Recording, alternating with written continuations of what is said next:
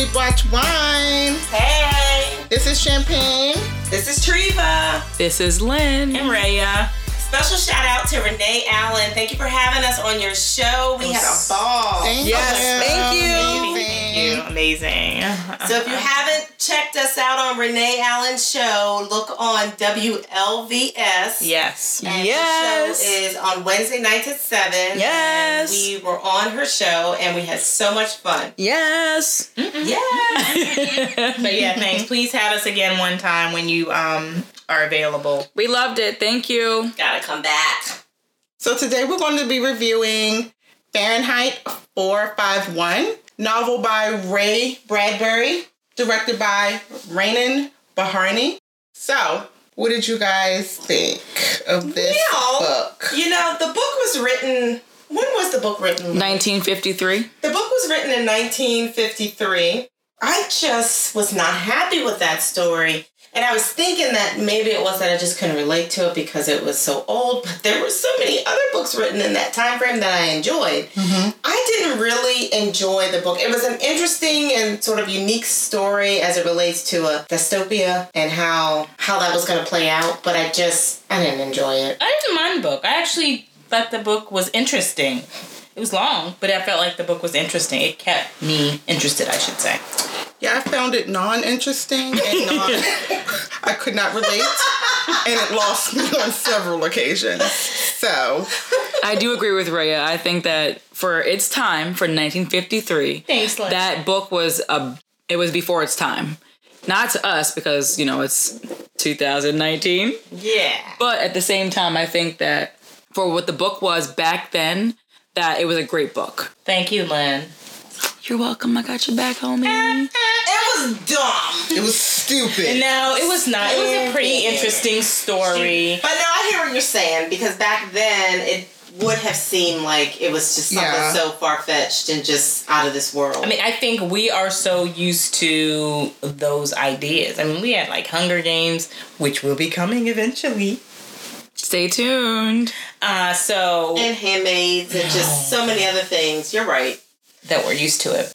Let's talk a little bit about the adaptation. Let's look at the older 1966. Yes. The 1966 adaptation.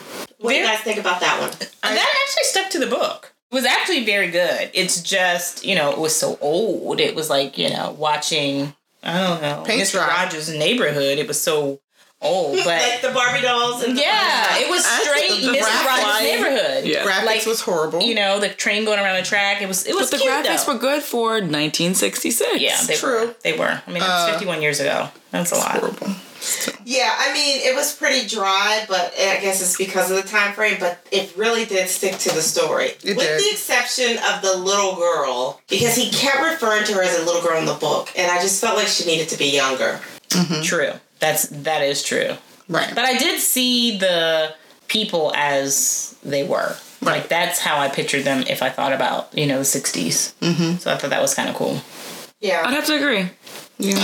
I didn't at first while I was watching it, but now that you bring that up, that makes a lot of sense. Mm-hmm. So yes, I agree. Mm-hmm. But did you all see the mechanical dog? No, there was no mechanical dog in there. It was just the people flying in the air. Can you really imagine them making a mechanical dog in 1966? No, the people buzzing in the air were like, Yeah, that was high tech enough.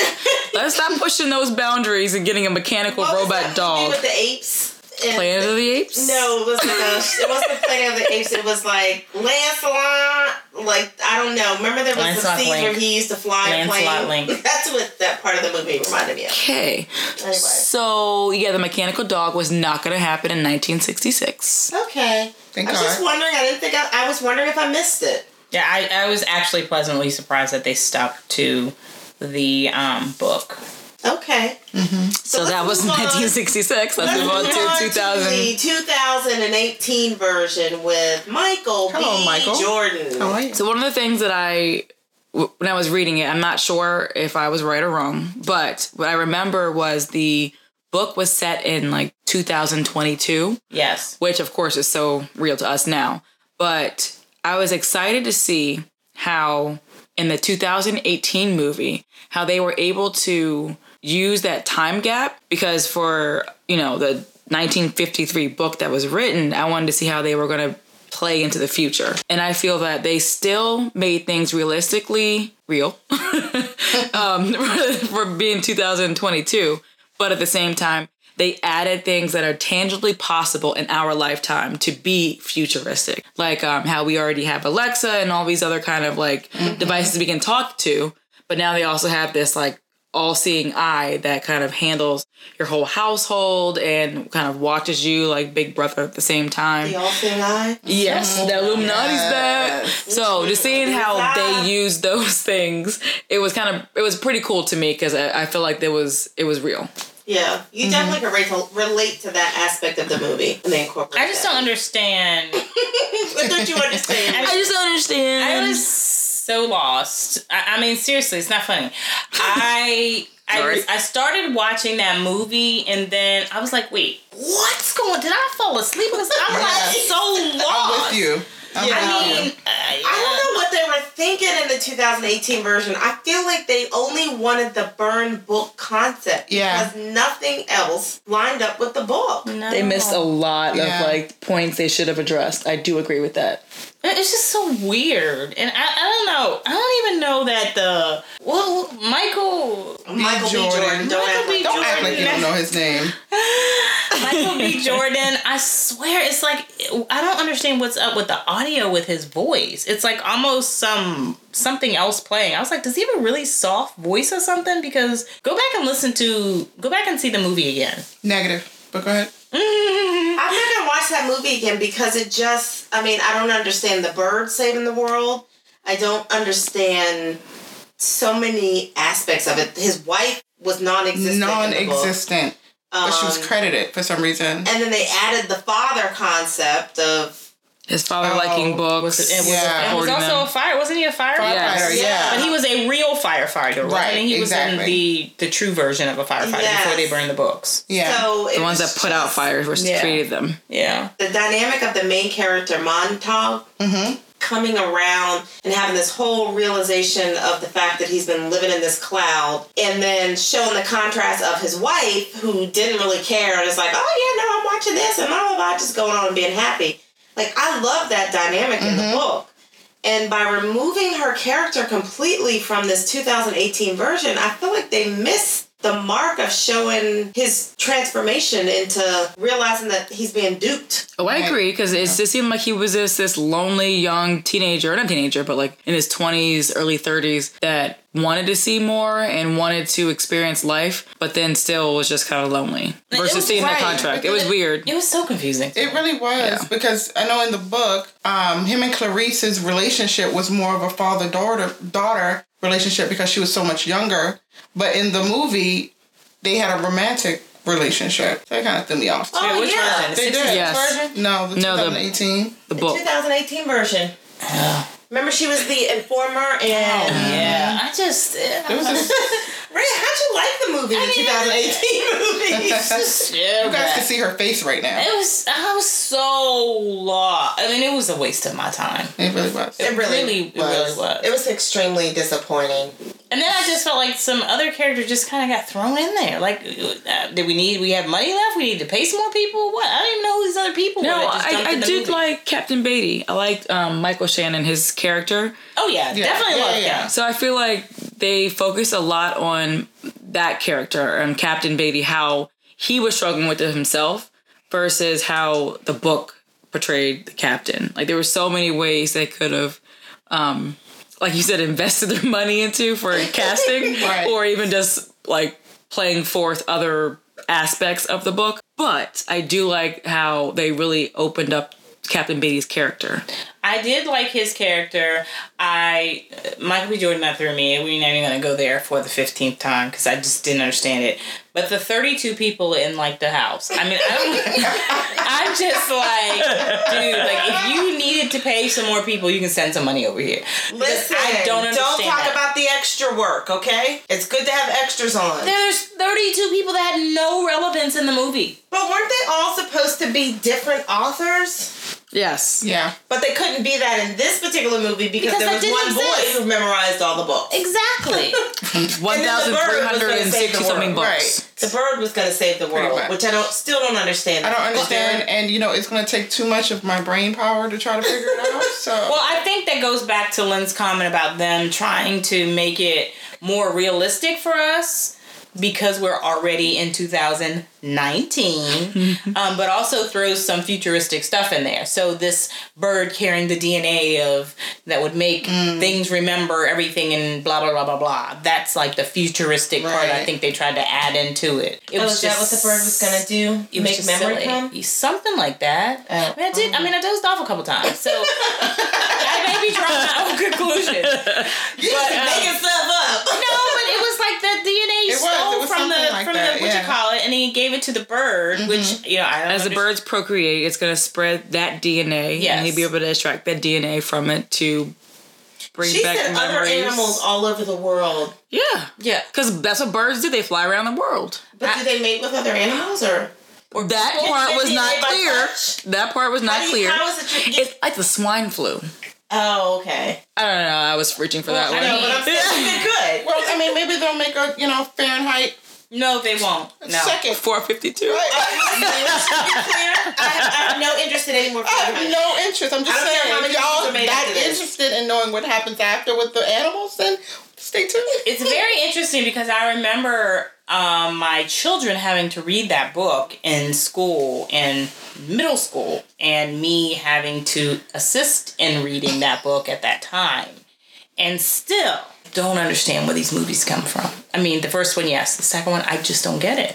I really don't get it. I don't either. I'm so lost on that second adaptation. Yeah. It was just off. It was wrong. No, there's a few aspects that I did like that I didn't think were off. No, I was getting past Captain Beatty, but like how they had computers involved in the memory of books. How they had to come in and use the axe on the computer, and books were digital, not just paper. Yes. Right. So I do like how they use those little small aspects to change it to be present day. Right. So not as a big conceptual difference, but like I do like how they did take some small aspects and say, hey, we can't just make it burning hard copies of books. We have to be able to find a way, because most people, they use their Kindle and Audible. The cloud doesn't exist. Right. So I don't care how many computers you beat up. It's still in the They cloud. can shut it down.